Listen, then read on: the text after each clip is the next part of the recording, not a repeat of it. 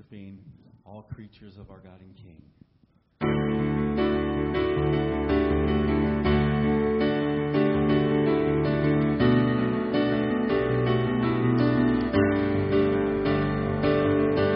All creatures of our God and King, lift up your voices in the sing. Oh, praise Him. Hallelujah. Down-burning sun with golden beam. Now silver moon with softer gleam. Oh, praise Him. Oh, praise Him. Hallelujah. Hallelujah. Hallelujah.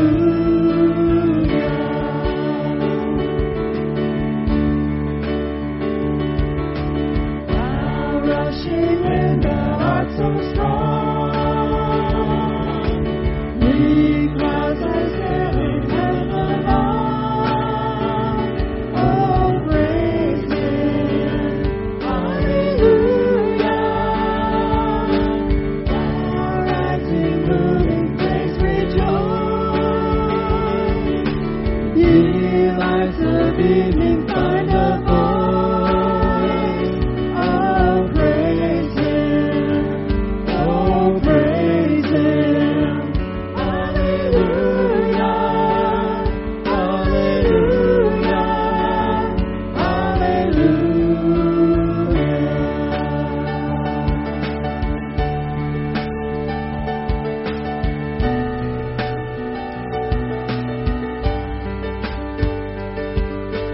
Let all things their Creator bless, and worship Him in humbleness.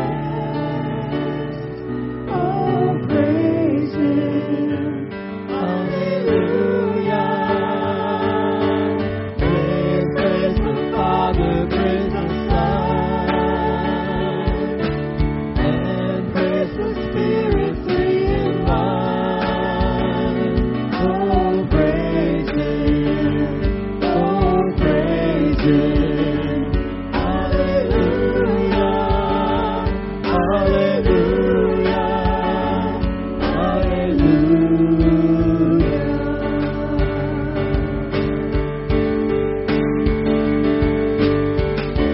Praise the Father, praise the Son, and praise the Spirit, three in one. Oh, praise Him. Oh, praise Him. Hallelujah. Hallelujah.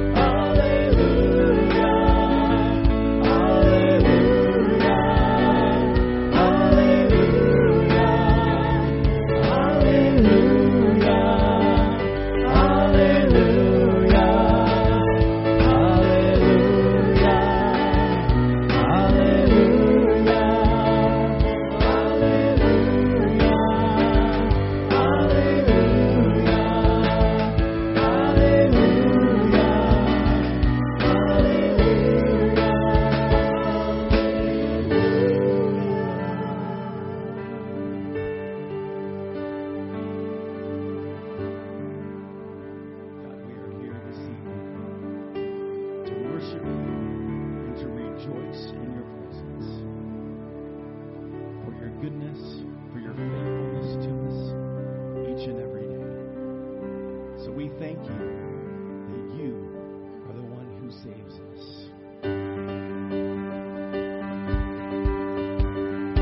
Praise is rising, eyes are turned.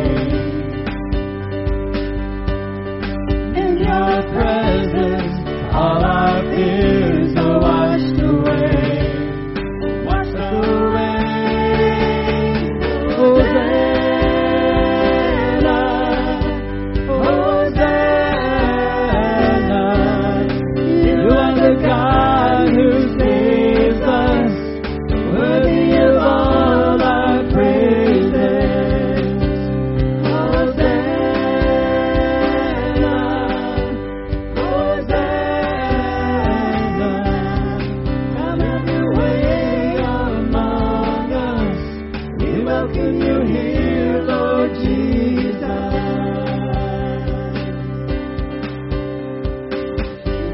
In us found eyes returning to you.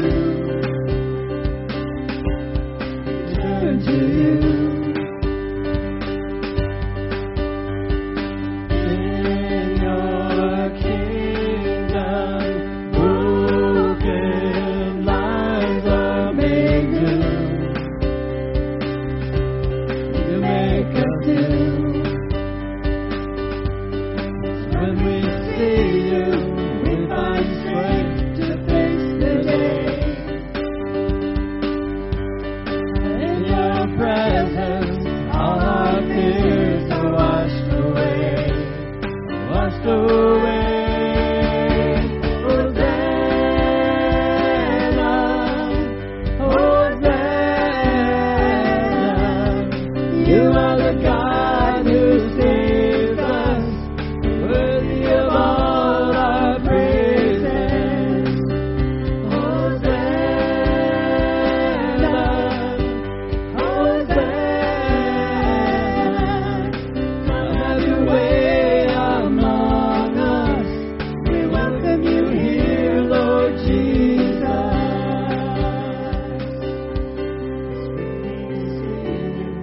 We find strength to face the day.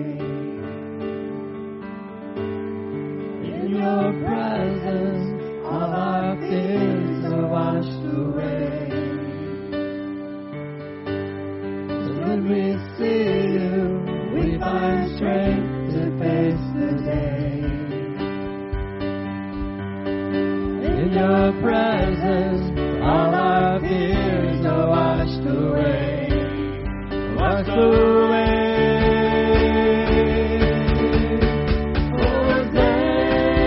Hosanna, Hosanna. You are the God who saves us, worthy of all our praises. Hosanna,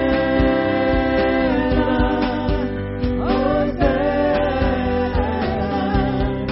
Come have your way among us. We welcome you here, Lord Jesus. Come have your way among us. We welcome you here, Lord Jesus.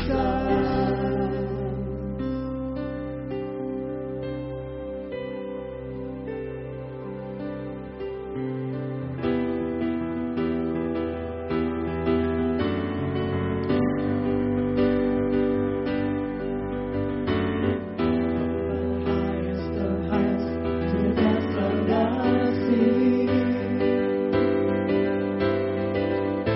Creation's revealing your majesty. From the colors of fall to the fragrance of spring.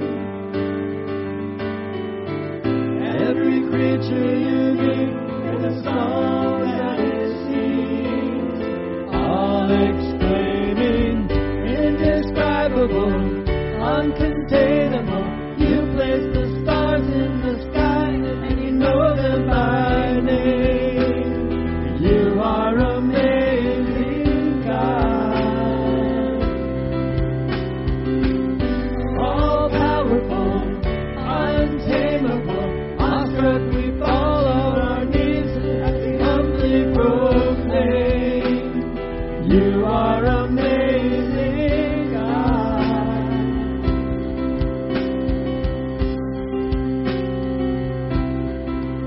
You have told every lightning bolt where it should go. Foreseen heavenly storehouses laden with snow. You imagine the sun gives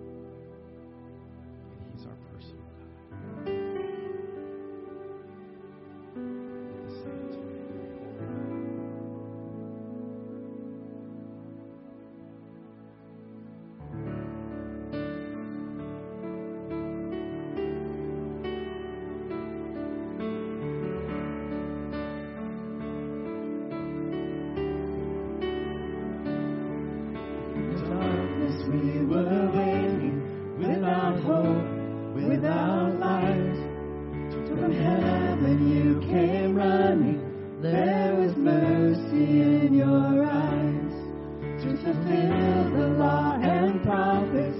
To a virgin came the word. From the throne of endless glory to a cradle in the dirt.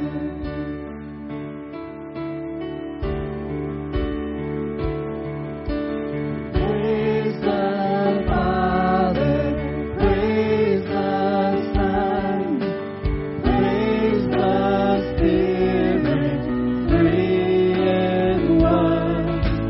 God of glory, majesty, praise forever to the King of Kings.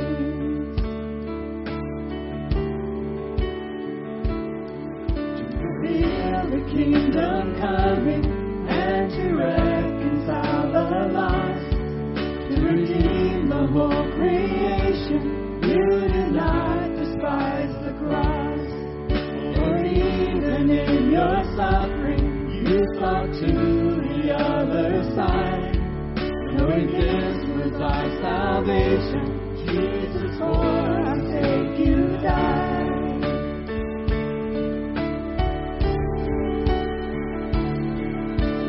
Praise the Father, praise the Son, praise the Spirit, three in one.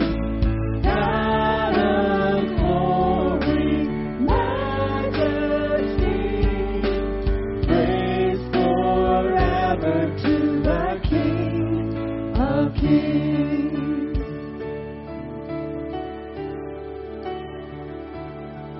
In the morning that you rose, all of heaven held its breath, till the stone was moved for good, for the Lamb had conquered death. And the dead rose from their tombs, and the angels stood in awe, for the souls of all who come to the Father are restored. And the church of Christ was born. Then the Spirit lit the flame. Now the gospel truth of old shall not yield, shall not faint. By His blood and in His name, in His freedom I am free. For the love of Jesus Christ, who has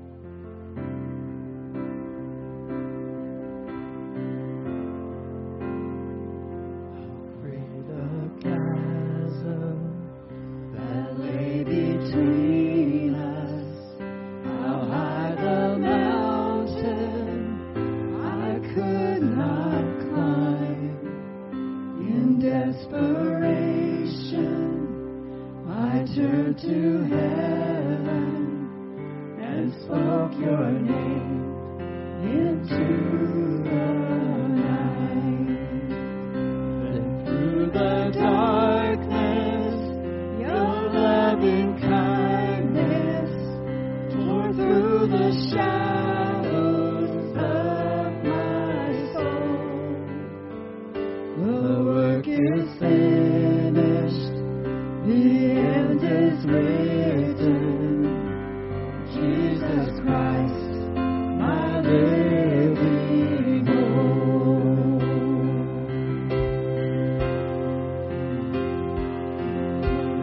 Imagine so great a mercy, what heart could fathom such boundless grace? The God of ages stepped down from glory to wear my sin and bear my shame. The cross is broken, I am forgiven. The King of Kings calls me his own. Beautiful Savior, I'm yours forever. Jesus Christ, my living hope.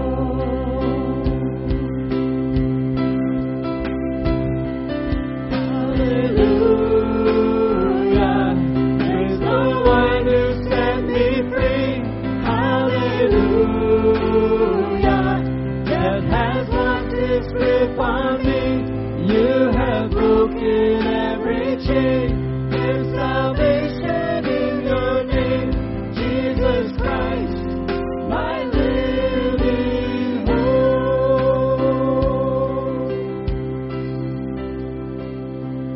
Came the morning that sealed the promise. Your very body began to breathe. Out of the silence, the roaring lion declared that grave has no claim on me. Came the morning that sealed the promise. Your very body began to breathe. Out of the silence, the roaring lion declared the grave has no claim on me. Jesus, Lord, is the victory.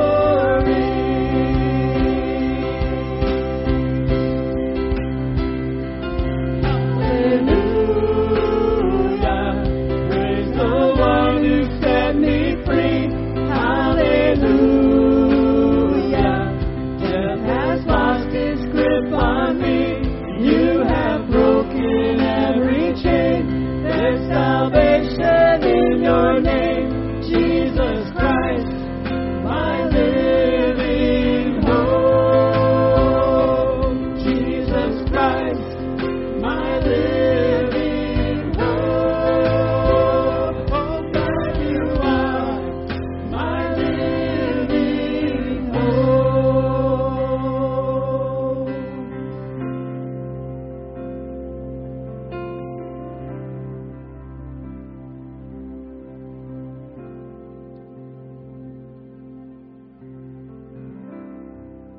Oh, hallelujah to you, Lord Jesus. You bring us hope each and every day. And we know that it's just not hope in hope's sake, but it's a living hope because you are alive and well. You are our risen Lord, our risen Savior. You are seated at God's right hand even now, ruling and reigning as King Jesus. And so we bow our knee to you.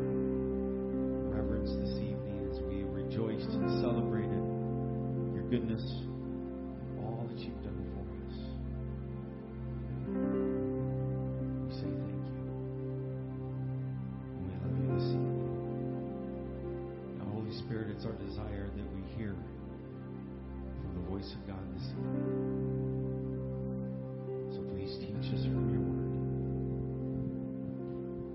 May it enrich our lives, but for the purpose of not just to be head knowledge, but that it would transform our lives and that we would be doers of the word and live the way that you have called us to live.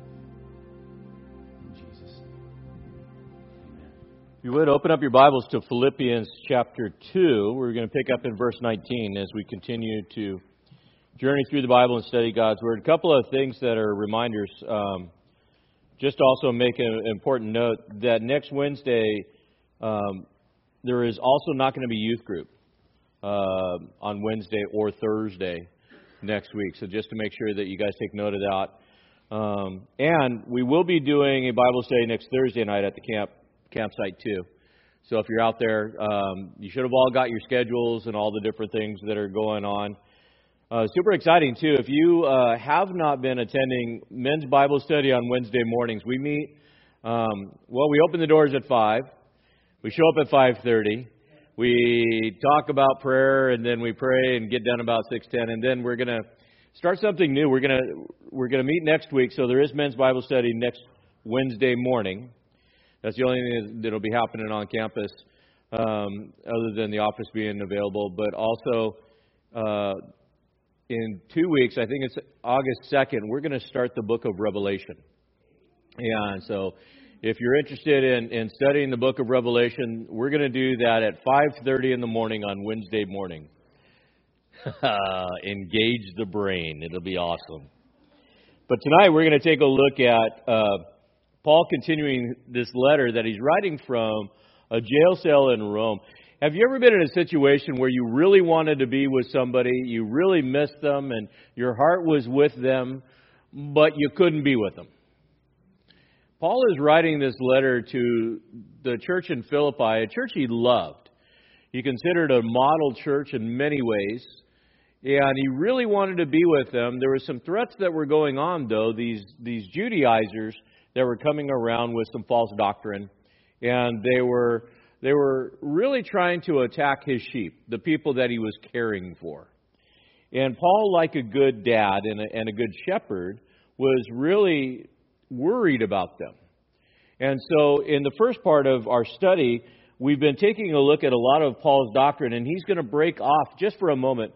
Paul is a little hyper when he writes. Sometimes he gets going on and he rambles on as he writes, and sometimes he'll start down one track and then he'll go to another track. And in the middle of this teaching, he decides, oh, by the way, I'm going to send you a couple people. And then he gets back into his teaching. So you really, I think if there was junior high in the Jewish culture, Paul would be an amazing junior high teacher. He goes all over the map. But he'll return to his teaching in chapter 3. He wanted to support the church. He wanted the church to know that he was really supporting them, that just because he wasn't there didn't mean he didn't care. And so he has plans. His plan really is to get out of jail and go see them, but he can't even wait for that. So he's going to send 2 people, Timothy and Epaphroditus, to go and visit him, or go and visit them and bring a report, because keep in mind, it wasn't like Philippi could text message him.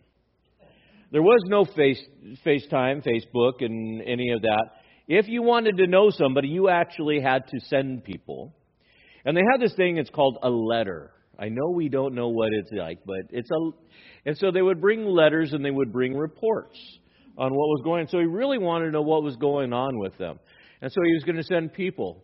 And, in our day and age of technology, we've lost the capacity to actually communicate face-to-face and in a lot of different ways. One of the things that we've done as a church, in order to communicate with our missionaries, a number of years ago, I think since like about 2015-ish, we started sending, besides doing mission trips, we started sending people to go visit missionaries in the field. I've done a number of the trips, and we'll send 2 or 3 people to go do it. And so here in a few weeks, we're going to send James and Michelle Nett to go to Romania.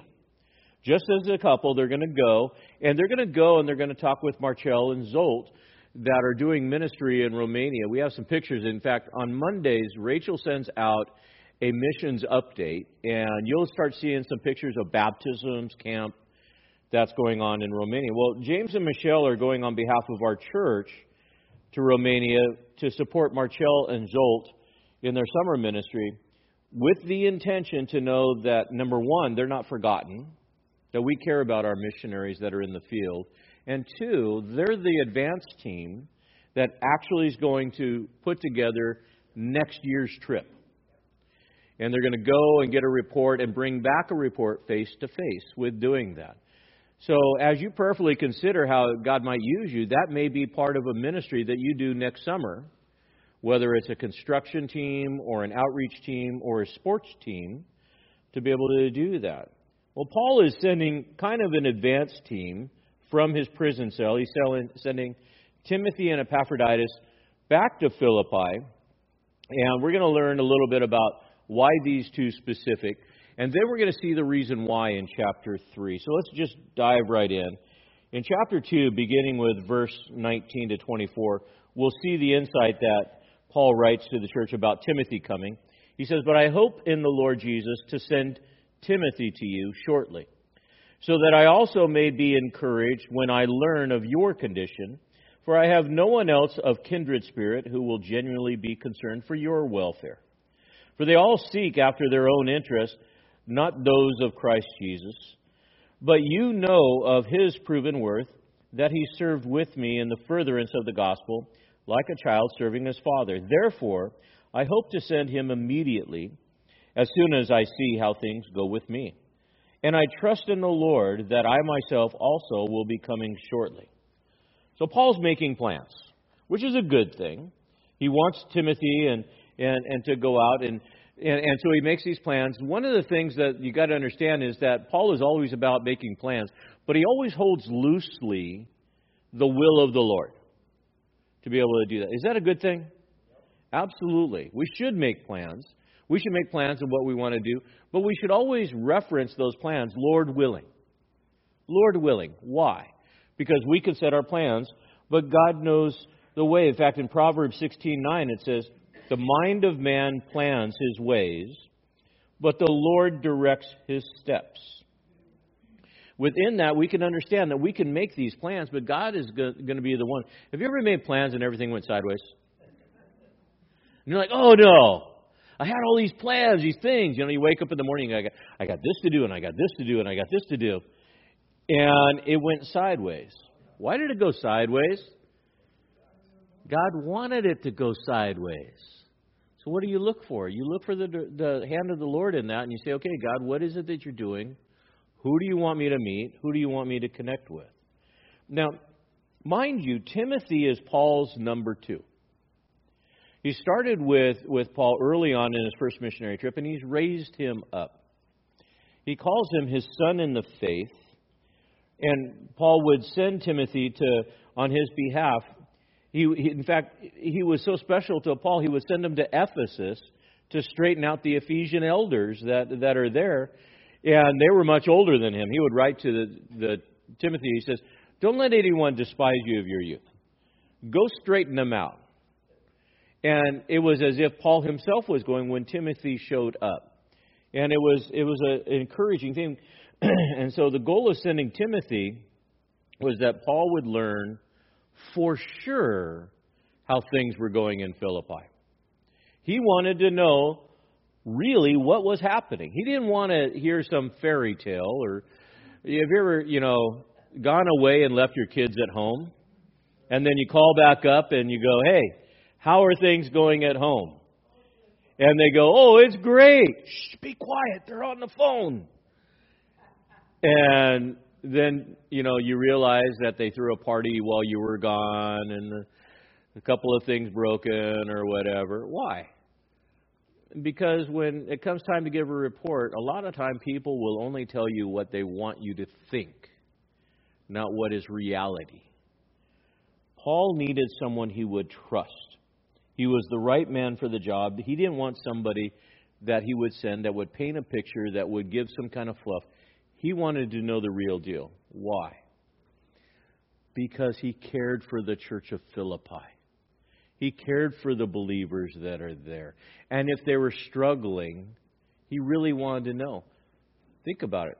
How many people do you go up to and you say, hey, how you doing? They go, fine. Do me a favor, follow up the question with, no, how are you really doing? How are you really doing? Because we want to know. And we're looking for honesty. And Timothy was going to be honest to Paul because he was somewhat of his son in the faith. In fact, there are some characteristics, 4 to be exact, that Paul lays out in this letter of him sending Timothy. One of the things the text tells us is that he had a genuine interest for the church. Timothy was pastoral. And what do I mean by that? A pastoral leader is one that really wants to shepherd the flock, that wants to care for the people. There's a difference between a pastor and a hireling. The pastor is the first one in, last one out, cares for the sheep, willing to lay down his life. The hireling says, I'm just doing a job. I can tell you this, in ministry, especially in pastoral ministry, those that are in pastoral ministry that are just punching the clock and doing their time should get another job. Go to work for somebody else. Because ministry is a lifestyle. Timothy had devoted his life to pastoral ministry just as Paul did and cared for them within this. He had a genuine interest in care, and he learned to love the church the way that Paul loved the church. He learned to care for people because he was with Paul and watched Paul care for people. And so it was a good thing that Paul was sending Timothy, because then Paul would hear from a pastor's heart how the people are doing and what's going on there. The second thing about Timothy is that Timothy was Christocentric. What do I mean by that? Christocentric means Christ-centered. He was pastoral, but he was also centered on the work of Christ within this. That he wanted to be able to be in that place where Christ was going to be the center, the gospel was going to be the center. Notice he says, he's talking about the challenge in verse 21. There are those that are seeking their own interest and not of Christ. Christocentric means that I'm putting Christ in the center of everything, and I'm looking for Christ and what He can do to be able to be in that place, not to be self-centered, Christ-centered. Now, what would it be for a pastor to go in to be self-centered? Well, Timothy would show up in Philippi and say, I don't want to stay at the Best Western. I want to stay at the Hilton or whatever, the higher hotel. I don't want, this little piddly food. I want the best of the food or whatever the case is. Timothy would go into town and say, how can I pray with you? How can I meet your needs? How can I share Christ with you and not have things in a self-centered way within this? The third thing about Timothy is that Timothy was committed to Paul. Paul describes him as his son in the faith. He's been in this place, and he says in verse 22, but you know of his proven worth. He served with me in the furtherance of the gospel as a child serves his father. Paul and Timothy had this father-son relationship within this. Paul could trust him as a son. He could trust what he would say. And so he was trustworthy because he was relationally. He wanted to be able to be in that place. He took care of Paul. And you think about how many times Timothy took care of Paul after being beaten up and stoned and having to take care of his band-aids and his thorn in the flesh and all of the different things. Timothy was there to take care of Paul. And the fourth thing about Timothy is that, as we just read, Timothy was committed to the furtherance of the gospel. Timothy was an evangelist. He wanted the gospel. He was on the same mission that Paul was in. So when you look at a ministry team that is there, and one who's been discipled, Paul, the great evangelist, had discipled Timothy to do ministry like he's done. So here's a challenge for you. Who's your Timothy? Who's your Timothy? When you get sidelined, who is going to carry on the ministry for you in your stead? And you say, well, I don't know. I haven't thought about that. You need to think about it. Because I don't mean to be mean, but some of you are getting old. And we need you to train younger people. It's called mentorship. It's your Timothy. I'm doing 4 different discipleships right now. Training up some younger people. Why? Because I'm getting old. And I'm not going to be around forever. And it's the pattern that God has given us is to make disciples. Also, you need to be a Timothy under somebody else. You need to learn. You need to grow. I have people that I listen to, that I watch. And, I would love to have sat under, personally, Charles Stanley. I don't get to do that right now, but I get to do it every Sunday morning, right before I come to church. That is where I sit and learn, one of the people that I listen to. And so Timothy had Paul. Paul had Timothy, and he had somebody that he could send on his behalf to go do the work because he couldn't go and do it.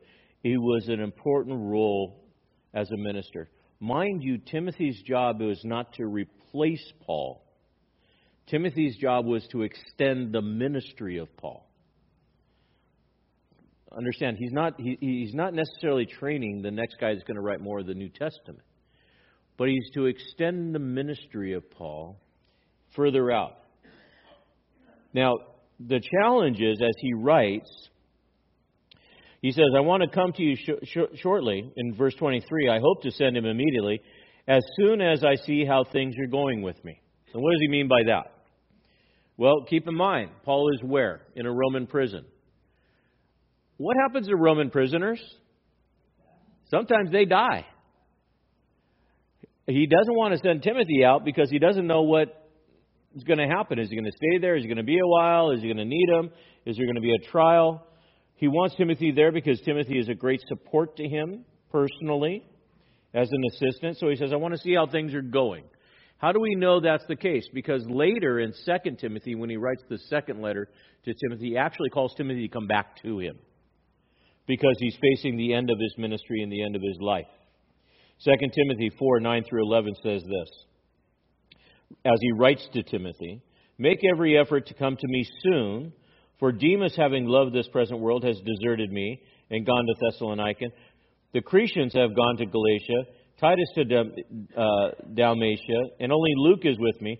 Pick up Mark and bring him with you, for he is useful for me to service. And if you remember, John Mark was the one that abandoned him in the first missionary journey. What's Paul saying? I'm all alone, and this is not going well, and I need some support. I need my son here. And get Mark. Bring him with me. And he would say, get the scrolls, get my cloak, and those kinds of things that are there. So Timothy, all set to go. Timothy, you're going to go. As he's writing to the letter. Why? So they would expect him. But the second person that they say to expect is another guy by the name of Epaphroditus. In 25-30 it says, but I thought it necessary to send you Epaphroditus, my brother and fellow worker and fellow soldier, who is also your messenger and minister to my need, because he was longing for you all and was distressed because you had heard that he was sick. For indeed he was sick to the point of death, but God had mercy on him, and not on him only, but also on me, so that I would not have sorrow upon sorrow. In other words, so he didn't die while he was here. Therefore I've sent him all the more eagerly, so that when you see him again, you may rejoice, and I may be less concerned about you. Receive him then in the Lord with all joy, and hold men like him in high regard, because he came close to death, note, for the work of Christ, risking his life to complete what was deficient in your service to me. So this second guy, Epaphroditus, is less known than Timothy. Epaphroditus, his name means beautiful. He was a Macedonian Christian that was out of Philippi, out of the city. So he was from there. He was a leader within the Philippian church that is there, and he was sent to Paul while Paul was in Rome to bring support. What kind of support? Financial support. Because one of the things that happened is he was there to bring gifts. He was there to bring support and word from the church, but he was there to bring some financial support. Because if you were in a Roman prison like this under house arrest, you had to pay your own way. Paul needed some money. And so the church of Philippi was sending money with Epaphroditus to support him within that ministry. But while he was there, he started doing ministry with Paul. He was doing the work of the Lord in Christ. Paul was there, and you can imagine this. Paul doesn't sit still very easy. But he can't go anywhere. So he starts directing Timothy and Epaphroditus to do ministry. Well, Epaphroditus was doing so much work, and he was doing the work of the Lord, he actually got sick. Really sick within that. And it was a sickness that the text tells us that was close to death. But within this, he would be sent back. Now, Paul commends Epaphroditus as a brother. Note, a fellow soldier. That meant he was doing the work. He was doing the work of evangelist there in Rome with Paul. He was a useful partner in ministry. But after Epaphroditus got sick, and the church of Philippi heard that he got sick, they were very concerned, and he was very concerned. And he says, look Paul, I need to go back. I've got a lot of people back home that are really concerned about my well-being. I need to go back and let them know that I'm okay, that everything's okay, that God healed me. I need to go back and give testimony to affirm this. And so Paul was sending Epaphroditus back based on Epaphroditus' request to go back and to affirm them. Paul was praising the Lord that while Epaphroditus wasn't there, that he didn't die. Because he says that would have been sorrow upon sorrow. Here I got this support. I got this guy from Philippi that's come to support me, and he comes out and he's been serving me and he dies. I would feel responsible. I feel responsible. He came out to support me, and he died in the process. I would feel so horrible. And so within this, he would send him back with the church. And he was asking the church to honor him for his missional work. Now, within this, what's implied in here, and we're not told exactly what, but what's implied in here is that there was a potential for a sense of disgrace in Epaphroditus returning back. So Paul elevates him and says, you need to honor him. And don't think that because he's coming back early, that it's a bad thing. It's not a bad thing. Receive him. Receive him well. And he came to do the work, but he's coming back early. Sometimes in the mission field, people get sick. Sometimes things happen and they can't complete the work. Can you imagine what it's like to say, yeah, I got to do this, and I got all the way over there and things went sideways and I got to come back. I don't feel like it's accomplished. I don't feel like I did what needed to be done. And maybe feeling a little bit defeated. I had so much more to do. And Paul's encouraging him, saying, okay, Epaphroditus, you go with Timothy, because I can't send Epaphroditus by himself, and you go with Timothy and go back, and you all at the church celebrate them. Receive them that are there. He tried to do some more support. He was there, and Paul really wanted them to know that he was grateful for the care that they had sent, and he wanted to be able to send them back. So Paul, in this little parenthetical discussion in between doctrine, says, I'm going to send these guys back in this letter. Now keep in mind, we read it in the Bible. What we're reading is a letter.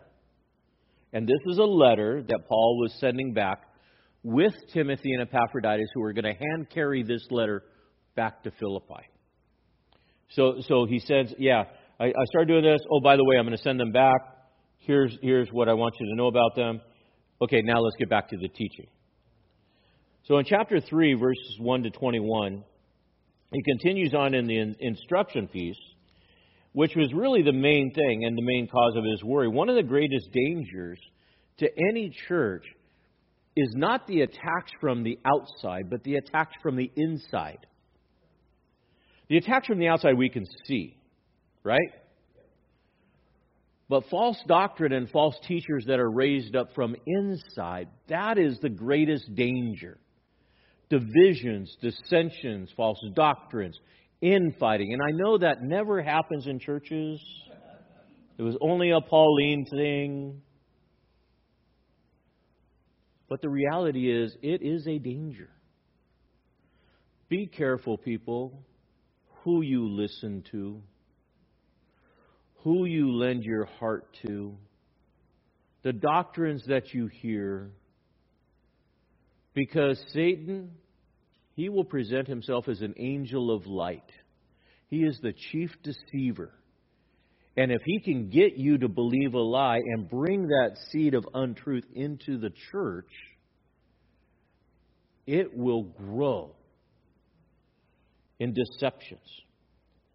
And so what was going on is Paul is going to address these spiritual brethren that are now in Philippi. We call them Judaizers. Who were they? These were this group of Christian Jews that were going around behind Paul saying, look it, yeah, we're Christians and we're Jews, and you're not really a true Christ follower or a Christian unless you also practice Judaism. So you have to revert back, and they're trying to convert all these Gentiles into Judaism. You don't have the complete message. And they were following Paul around and undermining his ministry with this false doctrine. And they were going around and saying, grace is not enough. The cross is not enough. You've got to obey the law. You've got to be circumcised. And here Paul knows this is happening, and he's stuck in a prison. So he's writing back this last part of this letter to address this false doctrine that is there.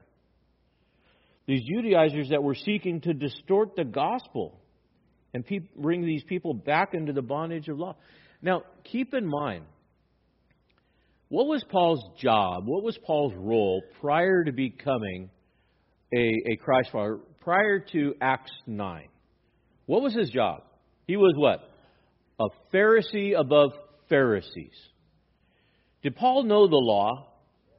Yes. Better than most. Was Paul zealous for the law? The most zealous. Did Paul have a pedigree of Jews? Absolutely. And then he was delivered from that into grace and mercy and forgiveness, and understood the centrality of the gospel found in Jesus Christ, who died on the cross, rose again 3 days later, and offers forgiveness, and then met Paul on the road.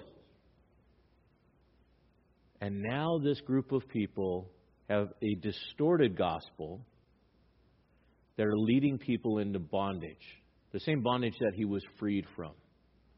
One of the passions that you will find is the very thing that God delivers you from, you will become passionate for to lead others out of that bondage. I know people that have suffered from alcoholism, that have come to faith, that have determined that they are in faith and in Christ going to seek to minister specifically to those that are struggling with alcoholism. Why? Because they know the dangers. The same with drugs. They know the dangers. The same with all these other bondages and all these other things. Why? Because they've been through it and been delivered.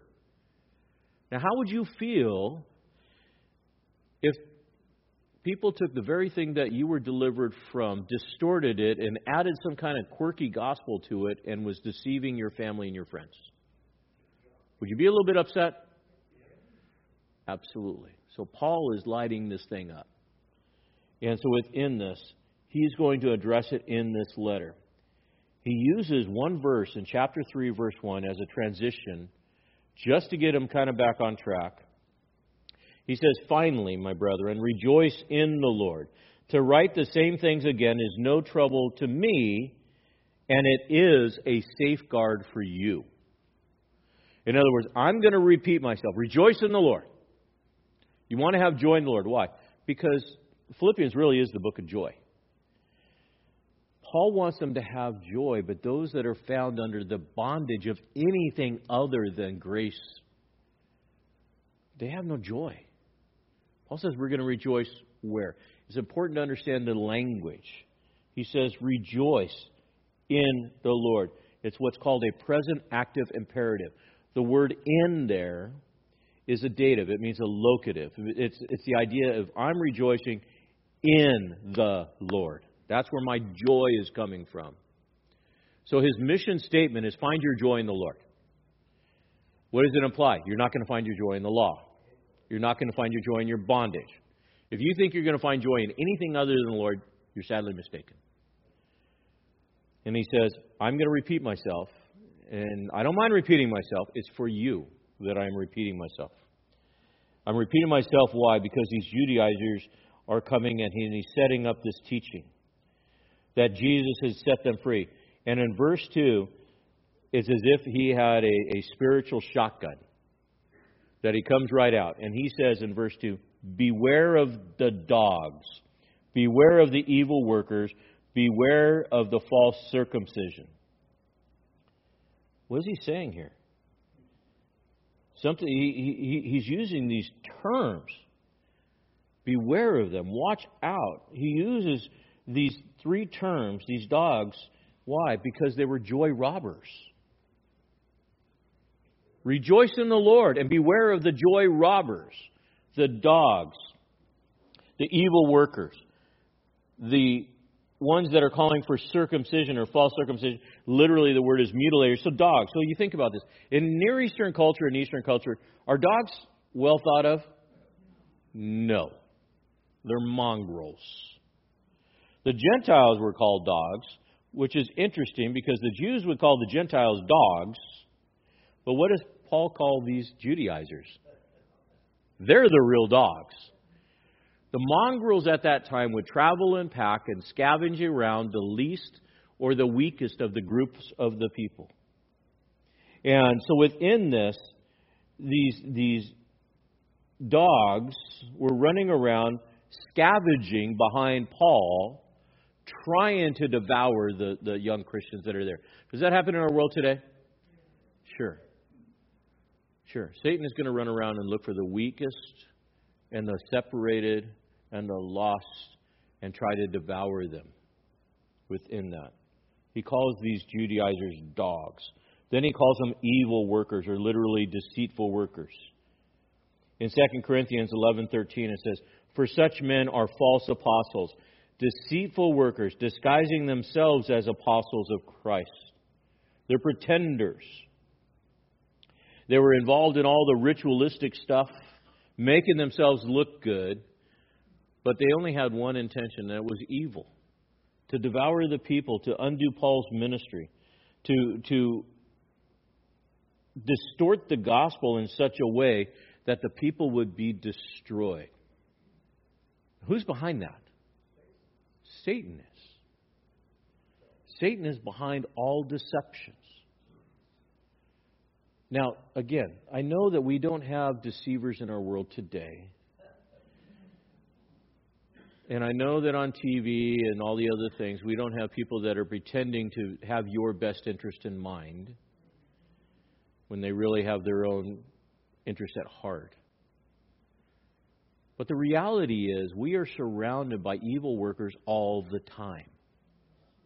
And we have to be on guard with that. And so he says, beware. The last category that he gives are those of the false circumcision or the mutilators. And it's an interesting play on this word circumcision because he calls it a mutilation. And it's the idea of cutting the flesh for no spiritual reason or benefit. You say, well, Kerry, what does that mean? You got to go all the way back to circumcision. What was circumcision given for? And it was given by God. It was given, first of all, to whom? Abraham. Why? So that all the people under the Abrahamic covenant would carry with them, all the men would carry with them the mark of the Abrahamic covenant. So circumcision was part of the mark that would go throughout all the generation. We're going to cover it in a couple weeks in Joshua. But the reality is circumcision was given as a sign as being part of the Abrahamic covenant for Jews. These are not Jews. The Philippians are not Jews. There is no benefit, no spiritual benefit for a Gentile to be circumcised. None. So what were they saying? If you really want to be a Christian, get circumcised and then you'll be part of the covenant. You'll be complete. No. Not at all. There is no spiritual benefit in that. Medically, you can talk to your doctor about that. But the reality is, this covenant was between Israel and God, and they were forcing a covenant that they were not part of upon people that it wasn't necessary for. And so they were teaching this religion. It's kind of like saying, if you really want to be holy, walk into a church building. You don't have to believe anything that it represents. You don't have to believe in God. You don't have to believe in Jesus. Just walk into the church building and everything will be okay. Does that work? No. Because it's a matter of the heart. They were the false circumcision. And it's false. But is there a circumcision? A spiritual one, for sure. Notice what Paul says as we kind of read through the rest of these. He says this, "For we are the true circumcision who worship in spirit of God and the glory of Christ and put no confidence in the flesh. Although I myself might have confidence even in the flesh. If anyone else has a mind to put confidence in the flesh, I far more. Circumcised on the 8th day, and the nation of Israel, of the tribe of Benjamin, a Hebrew of Hebrews, to the law and the Pharisees, as to zeal, persecutor of the church, as to the righteousness, to the law, and found blameless." So what does he say? He says, here's the deal about circumcision. God does not care about the outside flesh being circumcised. What does He care about? The heart that is circumcised. Well, how do you do that? How do you do that? It is a spiritual action. Paul would write to the church in Colossae, in Colossians 2:11, he says, "And in Him you were also circumcised with a circumcision made without hands, and in the removal of the body of the flesh, a circumcision of Christ." What is a circumcision? The circumcision is a spiritual one, and it's an act of worship. Where the old heart, the dead heart, is cut out, and God gives you the new heart. The old flesh and the old man is cut away, so that the new man would be there. Notice it's important for us to understand that the spiritual circumcision is a subtraction and an addition. You say, well, what is it? The spiritual circumcision is the subtraction of a heart of stone, and it's the addition of a heart of flesh, or the spirit. It's the subtraction and the removal of a dead heart that's incapable of knowing God, and it's the addition of the Spirit of God that dwells in the man that allows us to be able to know God. So there is a removal, a cutting away, a removal of it, and then the addition within that. Whereas in the fleshly circumcision, it's only a subtraction within that. It is a spiritual action. In 1 John 4:13 it says, "By this we know that we abide in Him and He in us, because He has given us of His Spirit." Paul says, we are of the true circumcision. Why? Because of the Spirit of God that dwells in us, within that. And so then he got into this conversation. He says, okay, you got to love Paul, because Paul would always pick a fight. He writes his letter. He says, okay, they're all that. They think they're all that. Let's talk about pedigree. And he lists his pedigree. Notice the things that he goes through on 7 things. Circumcised on the 8th day, right? That happened, but yet salvation's not of ritual. Of the stock of Israel, but to Paul, salvation's not of race. Of the tribe of Benjamin, but in Paul's economy and in the gospel, there is no benefit of rank or tribe. Paul says he was a leader of Hebrews. True. But salvation is not based off of your tradition or your religion. Paul knew the law intimately as a Pharisee. But salvation is not by the law. He had an intense zeal, more zeal than any of them. But salvation is a grace gift. It's not something that you have to work at. Paul was blameless under the law. But salvation is not based off of a legal aspect. You've been saved by faith, through grace. It's this gift that you've given by grace through faith. You've been given this. It's not something you do. Paul understood that. And he says, all these guys have all of these credentials. And they're nothing. Paul had every religious point covered in his life, but he still didn't feel like he was good enough. So he went out and he killed Christians and threw them in jail until he met Jesus. And Jesus picked him and says, Paul, I've chosen you. I've chosen you. Do you realize tonight that you were chosen by God? Not based on anything that you have ever done, your pedigree, your race, your education. God loves you as you. And you cannot do another thing that would make God love you anymore, or make His grace even greater in your life. Yet these false teachers were teaching the opposite. You have to work hard to make yourself more lovable to God. That's a lie from the pit of hell. We got to understand. Paul reviews all of these things.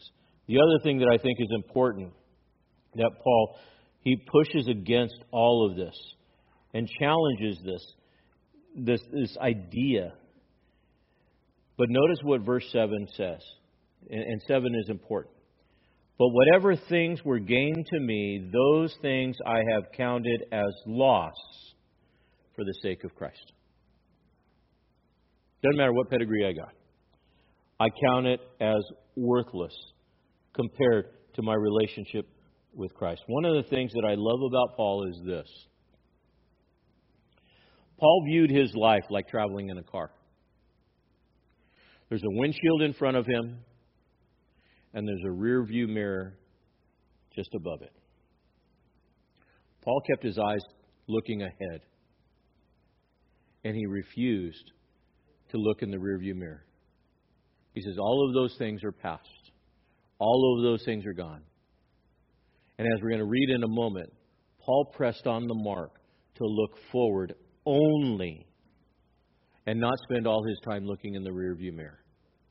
If you were driving with somebody and they tried to drive the car and all they were doing was watching the rear view mirror, what would you do? Probably rip the rear view mirror off and say, look forward. The Judaizers were trying to get all of these new Christians to look in the rear view mirror of the law and not keep their eyes focused on the windshield and look to Christ within them. So Paul goes on and he then in verses 7 to 11 describes the value that's found in being in relationship with Christ. He says, all these other things I count as loss for the sake of knowing Christ, more than I count all the things to be lost in view of the surpassing value of the knowledge of Christ Jesus my Lord, for whom I have suffered the loss of all these things and count them but rubbish, dung, as the King James would put it, so that I may gain Christ, and I may be found in Him, not having a righteousness of my own derived from the law, but that which through the faith in Christ, the righteousness which comes from God, on the basis of what? Faith. That I may know Him and the power of His resurrection, the fellowship of His suffering, and conform to His death, in order that I may attain the resurrection from the dead. Paul lists this huge list of benefits and value that is there for the true believer. And he accounts, and he as if he's in accounting, he says, this is my old life, This is my new life, and my new life totally outweighs my old life. In fact, I want to throw my old life away because what I value is the new life. There is nothing in my old life that is there. He compares it to this goal. And what is this goal? There are 5 different goals that he says. What is my goal? Knowing Christ as Lord. Second goal, knowing the righteousness comes through faith and not works. How freeing is that? How freeing is it to know that righteousness comes through faith and the completed work it's not by works. Knowing the power of His resurrection. What does that mean? That means new spiritual life today and eternal life forever. Why would you go back and trying to earn your way into the grace of God? It doesn't make sense. Knowing the fellowship of His suffering. One of the things that Paul cherished was the cost of his salvation. Knowing that Jesus suffered and died for him to be saved. And what he valued and cherished was the fact that he could taste of the suffering that his Savior went through. And know the fellowship, the koinonia to have in common. I can't imagine the pain and the suffering that Jesus went through to die on the cross for the sins of all mankind. And if I have to suffer a little bit as a Christian today, it's not even comparable. But yet, to know that I am in connection with Christ. Now, does that mean I need to be a sadist and go pick a fight with somebody? No. Don't be stupid and go and say, to a bunch of people that, hey, look it, I want you to beat me up in Jesus' name. No. But when you're persecuted for pursuing the gospel of peace and you're pursuing that, and people persecute you, just understand they did it to Jesus first. And He maintained that testimony. To know the fellowship, and then to know the reward. You know what the reward is? Heaven. Glory. Celebration of life eternal. Knowing that someday I'm going to shed this skin and this body in this world. Not soon enough in my book. Paul goes on and he talks about zeal. He was very humble, but very zealous. Notice, he says, not that I've already attained it, which he hasn't, already become perfect, which I haven't, but I press on that I may lay hold of that which also I was laid hold of by Christ. Brethren, I don't regard myself as having laid hold of it yet, but one thing I do, forgetting what lies behind, rearview mirror, reaching forward for what lies ahead, windshield. I press on towards the goal, the prize of the upward call of God in Christ Jesus. What does Paul say? Here's the difference between the Judaizers and me. I'm pressing on towards Jesus. Here's the difference between religion and relationship. My thoughts are occupied on Christ and Christ alone. My thoughts are occupied on my great salvation based off of grace through faith. My thoughts are not occupied on what law I have to obey, what law I potentially broke, or what thing I had that I did to displease God, or these other things. Paul is very focused. Not that I've already attained. He knows he's not perfect, and none of us are. We're all works in progress. Will we mess up? Absolutely we will. Will we make mistakes? You know we will. These religious zealots will pound on people for making their mistake. Paul says, put your mistake in the rearview mirror and press on to the mark. Put that old life behind and press on. It's interesting. This idea of pressing on, it is to lay every effort forward. And notice what he says. This is really cool if you're a sports person. I think Paul was. If there was ESPN in the jail cell, he would be watching it. Said this, but I press on, it's an athletic term, that I may lay hold of that which is already laid hold of me. That's a wrestling term. What is he saying? Jesus has grabbed a hold of me, and I'm grabbing a hold of him, who already has a hold of me. That's what he's saying. Jesus has me. And I am putting every effort I have to grab a hold of him. But the beauty is, he's already got you. You ain't going anywhere. He's got you in a hold, and all you're doing is you're grabbing a hold of him that holds you, which is powerful. This process we call in Christianese, or Christian terms, sanctification. It's working out your salvation with fear and trembling. It's having that focus and putting all your effort into it.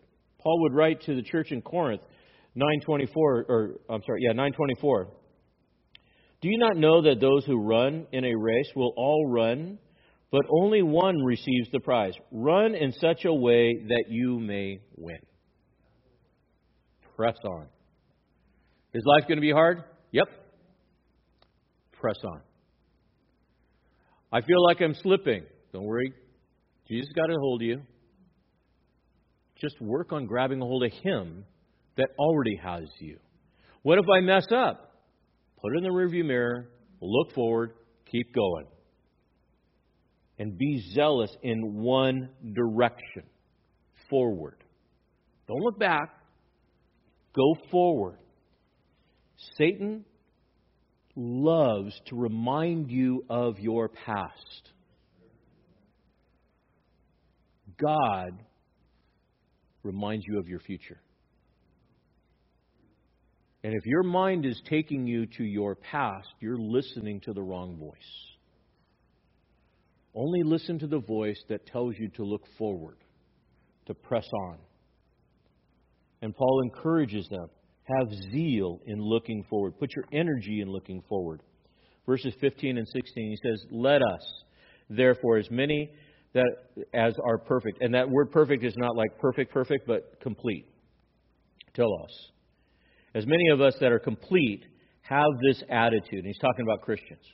If anything you have is a different attitude, God will reveal it also to you. However, let us keep living by the same standard to which we have attained. So what is he saying? He's saying, look, in this, he encourages them, and he calls mature Christians, believers, to live in maturity, to have the right attitude. Are there going to be differences? Yeah.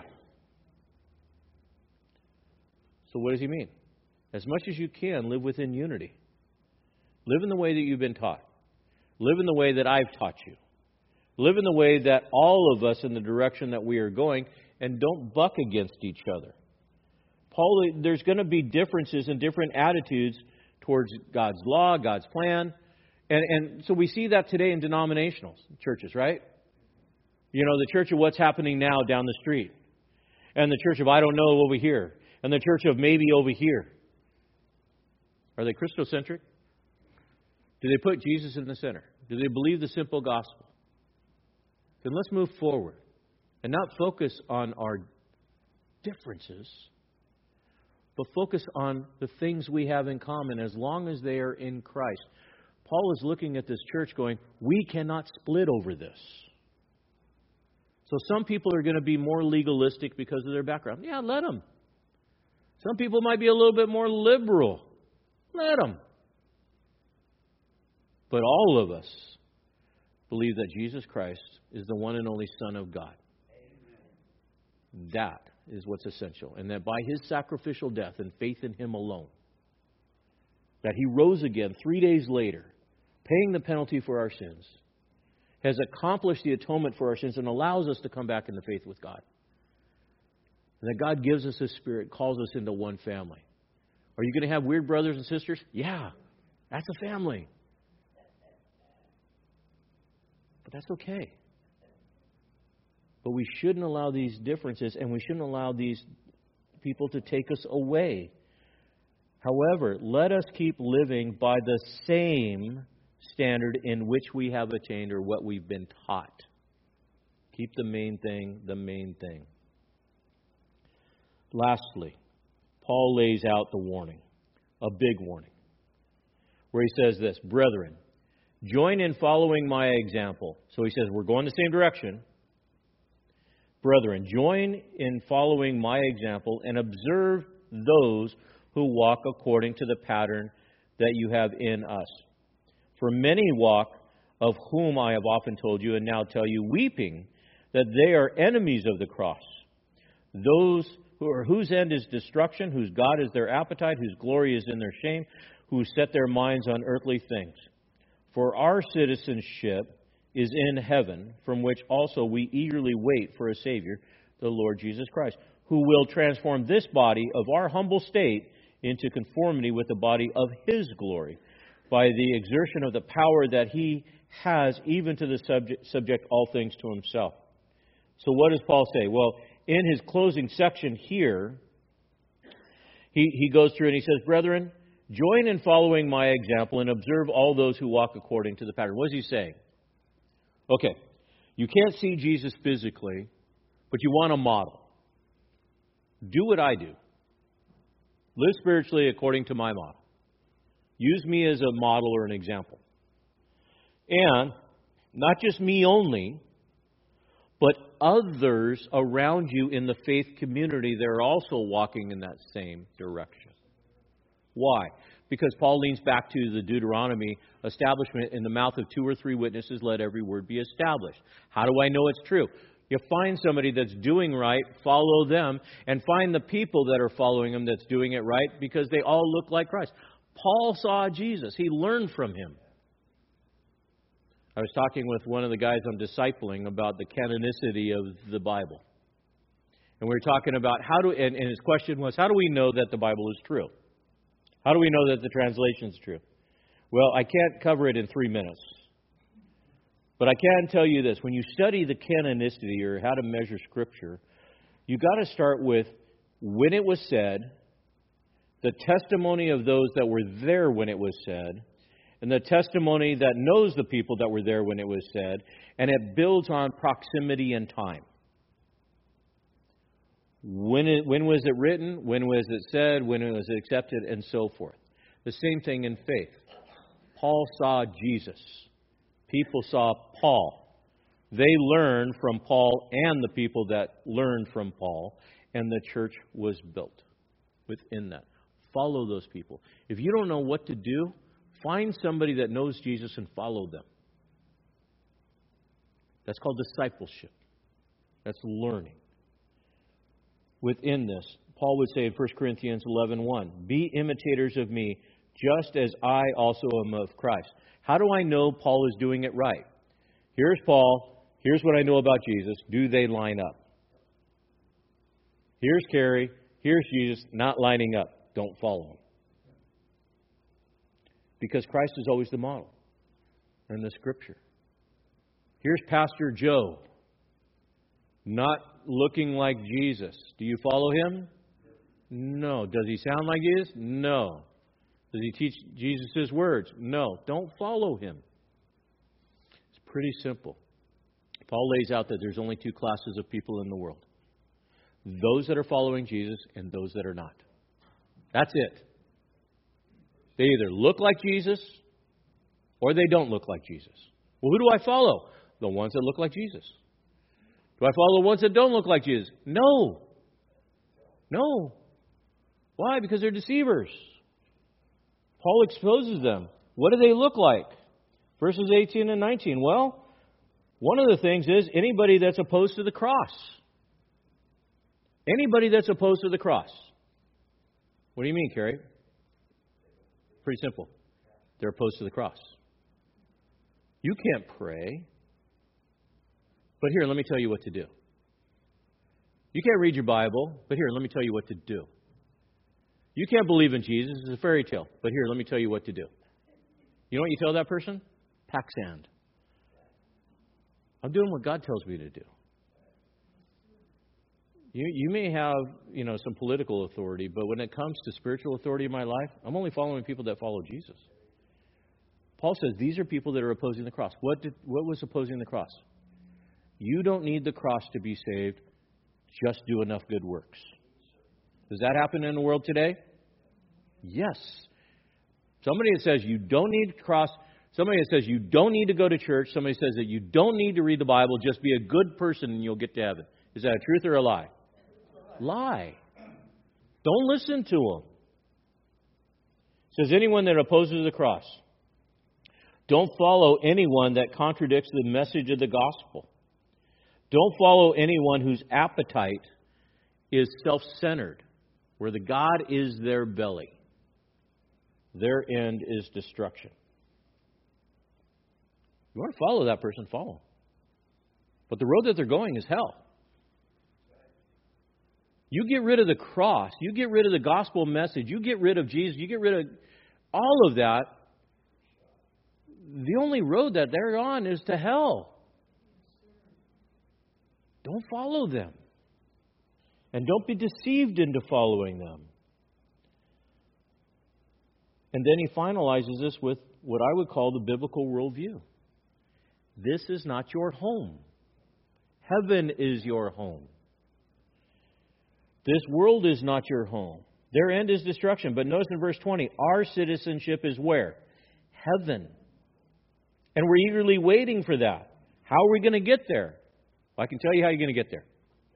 After Jesus has died on the cross, paid the penalty for your sins, you put your faith and trust in Him that He died for you, and because He physically rose again in body, He will take you there in a transformation where you will shed this body, shed this world, and be in His presence.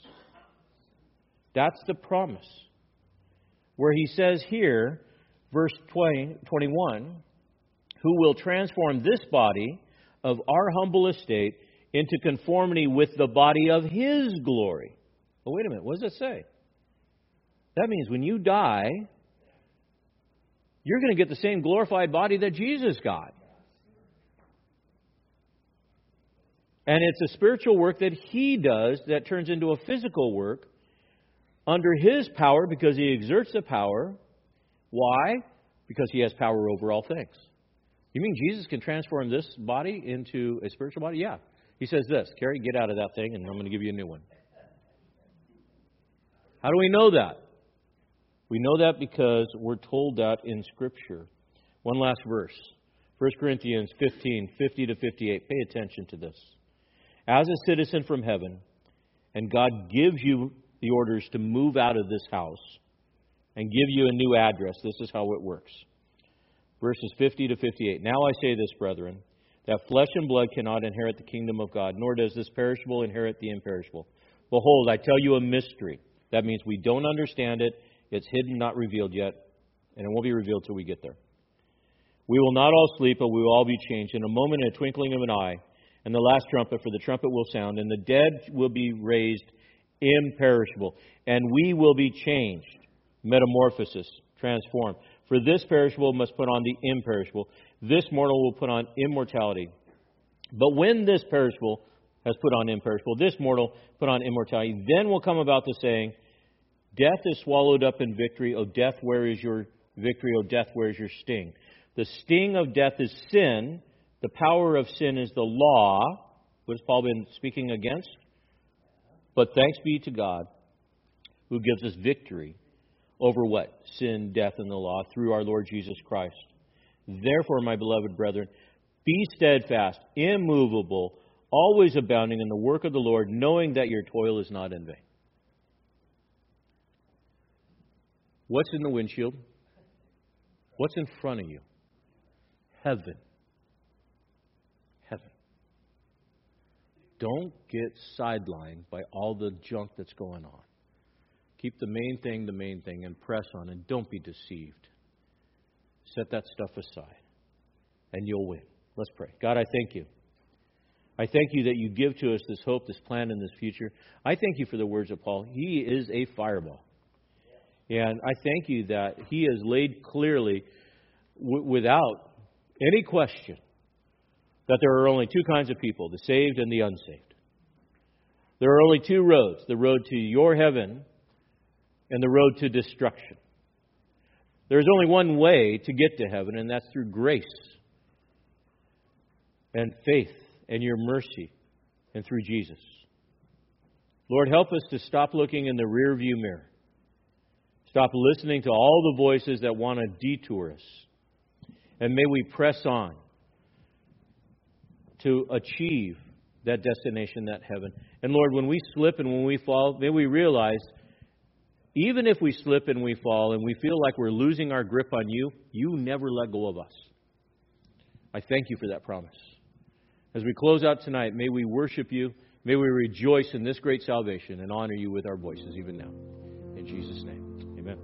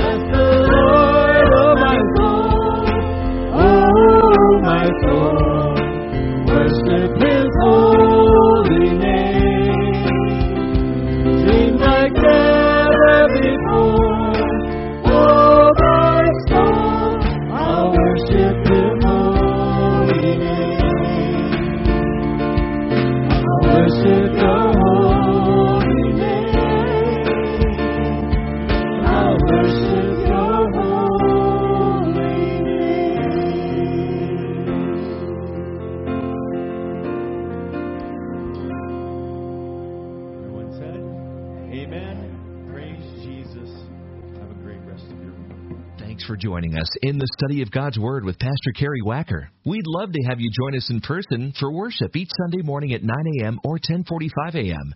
We also meet Wednesday nights at 6:30 p.m. Warren Community Fellowship is located at 56523 Columbia River Highway in Warren, Oregon, between Scappoose and St. Helens. For more information about Warren Community Fellowship or about WCF Ministries, call us at 503-397-4387. And don't forget to like us on Facebook.